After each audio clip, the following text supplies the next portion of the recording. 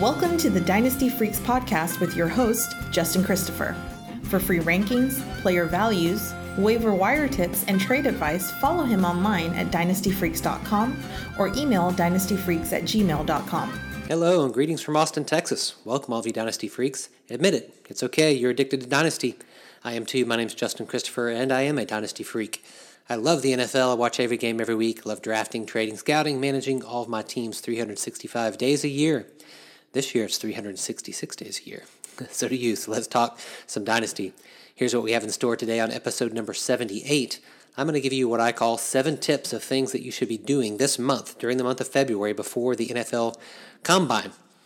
That's what we're going to do today. I think it's going to be beneficial. A strategy session for all of you Dynasty owners out there. Of course, we've come to the end of the season. It was a great Super Bowl, fantastic end of the season. Congrats to the Kansas City Chiefs and all of their fans for winning a Super Bowl. And congrats, too, to all of you who actually won Super Bowls yourselves in your Dynasty leagues. And so now that the season has come and gone, what Dynasty owners do is usually one of two things. One, some Dynasty owners want a break, and so they check out until perhaps their commissioner reminds them that the rookie draft is next week. But then there's the other type of owners like you, the Dynasty Freaks, who stay engaged throughout the season, and they make themselves as owners, and they make their Dynasty teams better in the offseason. So I want to suggest a few things that you can do to make yourself better as an owner and make your teams better during this offseason. Specifically, these are the very things that I do in the month of February, things that I aim to do actually before the NFL Combine. So we've got a pretty particular set time here. Season ends. There's about 3 weeks until the NFL Combine starts at the end of February. And so these are the things that I aim to do every February with all of my teams leading up to the Combine. Let's start with number one. Number one is honestly assess your team. I think the offseason begins by looking at your team to determine what your team needs. Determine which positions you have the greatest need. Note the positions where you lack depth, where you know that you're going to have to build up some depth. Note the positions where you lack youth, the positions on your team where you're actually getting kind of old. And also notice the positions of strength that you have and players that you can maybe trade to build up those positions of weakness. So it starts with just really an honest assessment of your team, and that includes also looking at your draft picks to determine if you can address the weaknesses on your team in the draft or if you're going to actually have to do something by making a trade. So honestly assess your team. Look at where you have strengths, weaknesses, where you might need to make some trades, and be honest about where you stand compared to other teams in your league, which leads me to the second thing that you should do. You should also assess other teams in your league. Now, I don't think you have to do this with as much depth because, you're going to kind of rate your own team over the coals, and look at it a little bit more strictly, a little bit more thoroughly, rather, I should have said. But one of the things that you should do is you should look at the other teams in your league. And after clearly determining your team's need, when you look at the other teams, what it does is it helps you see something that you might have need of the position that they have, maybe a position where you have its strength, where other teams have weaknesses compared to yours. And what this will help you do is it'll help you craft possible off-season trades. So look at the other teams and look for older players that had poor seasons that you maybe still believe in. Like you got to look over teams' rosters and see which ones have players that you still believe in, but after a bad season, perhaps other owners would be ready to give up on them. Those are the type of players you look for. Additionally, one of the things I always look for is rookies. Rookies that didn't perform well in their first year, but you still believe in, but they may be willing to sell them now because of their poor performance that they had in year number 1. So that's one thing you do is you look kind of over the rosters, find guys that you still believe in that you suspect other people have soured on, and note that those are possible players for you to make trades for. Also, again, be sure to look at your league's draft order so you can see which teams may be coveting picks and which teams may have a lot of picks and be willing to make trades. So you have to look at that draft board for next year and really assess that from what each team has, not just currently on the roster, but what their team could become after the draft. So honestly assess your team. Second, assess the other teams in your league. Third thing is make waiver moves and create a scout team. One of the things you want to do at the end of the year is you want to lose the dead weight off your roster by cutting guys and picking up players off waivers. Contrary to other analysts, I actually don't cut my kickers and defenses, but many analysts would recommend that you do. I'm of the opinion that if I have a top 10 kicker from last year on my team, that particularly if they're on a high-scoring offense this next year, I'm going to keep them. And so I'm a little bit different than other people you might listen to. I believe in keeping one kicker, particularly if it's a kicker that was on a top 10 team last year. And I also believe in at least keeping two defenses, particularly if they were two defenses that were in the top 20 defenses. Now, of course, this depends greatly on how your league scores kickers and defenses, but in my leagues, most of them, they still count quite a bit. And so as they do, then I'm actually willing to keep those players. Still, there are many other players that are worth cutting at the end of your season. Particularly, I'm willing to cut players that I picked up at the end of the year due to the injury. So maybe someone was injured and I just picked up their backup, whether a receiver or a running back, or perhaps could even be a quarterback for that matter. I'm also willing to cut rookies or second-year players that appear to be buried on a depth chart or have not made the most of their opportunities that they've been given so far. And I'm not saying give up on guys. You got to be pretty particular in this, but guys that you can tell just don't look like they're ever going to really become a starter on their team, that's kind of the dead weight that I'd be willing to pick up and maybe pick someone up off the waiver wire that I think might have a little bit more of an opportunity than the dead weight people on my rosters. There's no need sometimes holding handcuffs. There's also no needs holding players that you think are going to get buried in the draft. Now, it's hard to know exactly what's going to happen in the draft, but there are always certain positions where you can guarantee or most likely guarantee it's going to be addressed by that team in the NFL draft, and so some of your guys are going to get buried that way.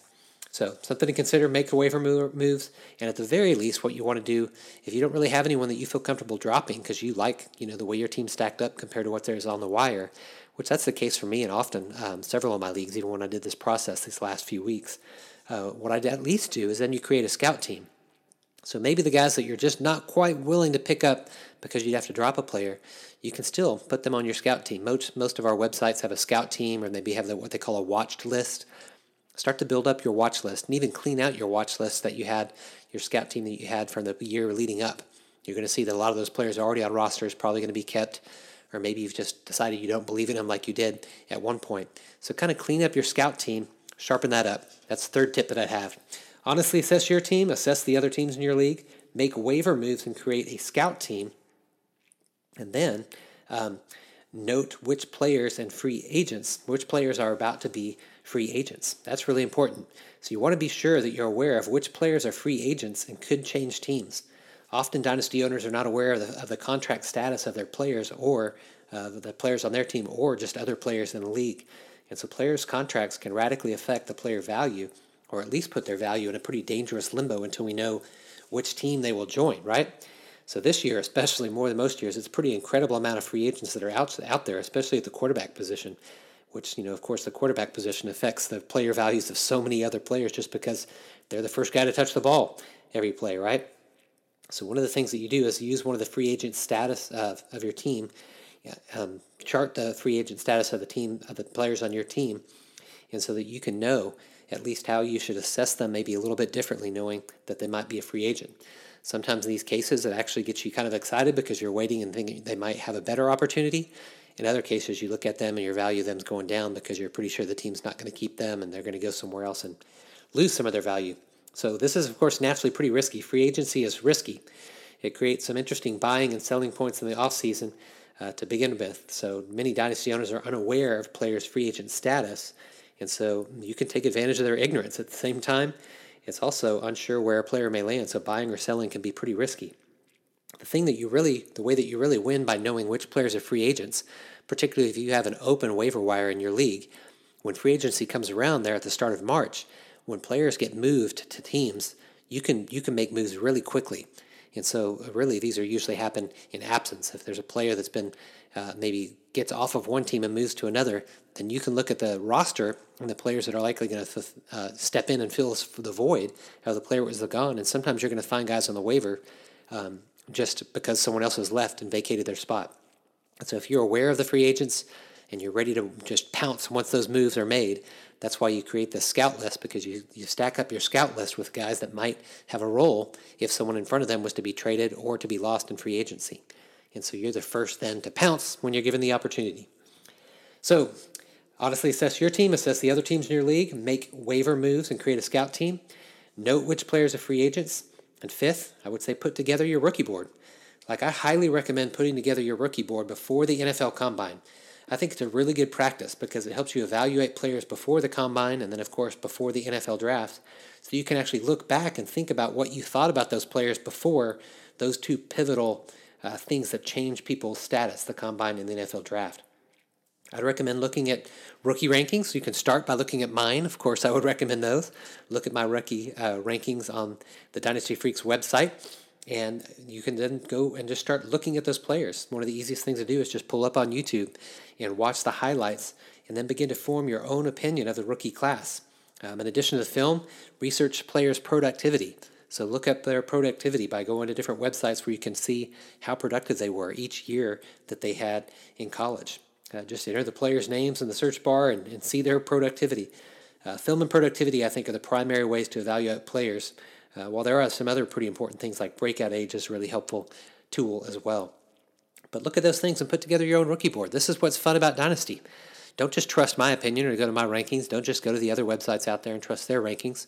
Maybe start with their rankings and then start to form your own opinion. Make your own rookie board prior to the NFL Combine so you can have on record what you thought of people before the Combine and then certainly before the NFL Draft, where draft capital changes people's values pretty quickly. Assess your team. Assess the other teams in your league. Make waiver moves and create a scout team. Note which players are free agents. Put together a rookie board. And sixth, listen to the NFL Draft analysts. So I, of course, have a full-time job as a pastor. I have a part-time job in pet sitting, and, of course, I run this website. That means I can't watch as much film, nor do I actually have the experience. I've got to be honest, I don't have the experience of many, many others that are out there that you could follow. And so I do my own analysis for sure of the rookie class, and then I listen to many other draft analysts, and they help inform my opinions as well. So I listen to podcasts like the Stick to Football, Move the Sticks, First Draft, and RotoViz. Of course, listen to Matt Waldman's RSP and when he speaks on Football Guys to get expert analysis of the upcoming prospects. And so over the years, I've developed my metrics and my ways to value rookies, but it's always informed after the fact of hearing those whose full-time job it is to do so, because I've learned a lot from those experts, and as most of us could do, but even each position, I have my own opinions, but I let theirs weigh in. Theirs is a part of what makes me rate or rank guys the way that I rank them. And so you need to listen to other NFL draft analysts, the guys that are actually spending their full-time job is to assess these prospects. And finally, make trade offers. Come on, I know I'm speaking to Dynasty Freaks here, so let's be real. Make trades, people.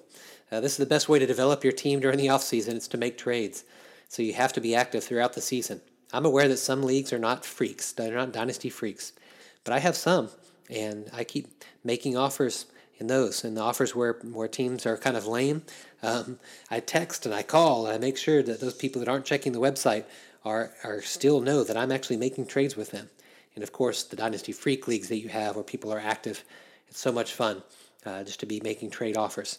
Even just throwing things out there helps you assess how someone else values another player. I'm not saying offer like totally crappy trades. You don't want to be that guy. But throw something out and just see what people think so that you can get a better understanding of how they value a player. And then maybe they counter back and you see which players on their roster might actually be tradable because they've actually put them in an offer. Even if it's not a good offer, that's a sign to you that that's a player they're getting ready or would be willing to get rid of. And so trading, and even if the trades get rejected, even if people counter, you're learning a lot about what people think about the players on their teams. And so trade away. Trades are what make Dynasty Leagues great, make savvy owners' teams great. Speaking of which, I'm going to make some trade offers on my leagues right now. That's what I'm going to go spend some time doing, practicing what I preach. Well, that's a wrap this week, my freaky friends. Thanks so much for listening. Of course, make it a two-way conversation anytime by contacting me at dynastyfreaks.com. That's Dynasty Freaks with 2 E's. As always, I am much better on email than I am on Twitter, so email's the best way to contact me, and that's easily at dynastyfreaks with 2 E's at gmail.com. I would be very honored if you take the time to rate and review the podcast on Apple Podcasts. That would mean a lot to me. Again, thanks for listening. I appreciate your support. I do want to become your most trusted independent voice in the Dynasty landscape. Until next time, you know what to do. Go out there and get freaky. Thanks for listening to the Dynasty Freaks podcast with your host, Justin Christopher. We welcome your thoughts and advice. Let us know what you'd like to hear on the podcast or see on the website to help you dominate your league. Justin prides himself in responding to every email, so hit him up anytime at dynastyfreaks@gmail.com and follow him on Twitter @LonghornJustin.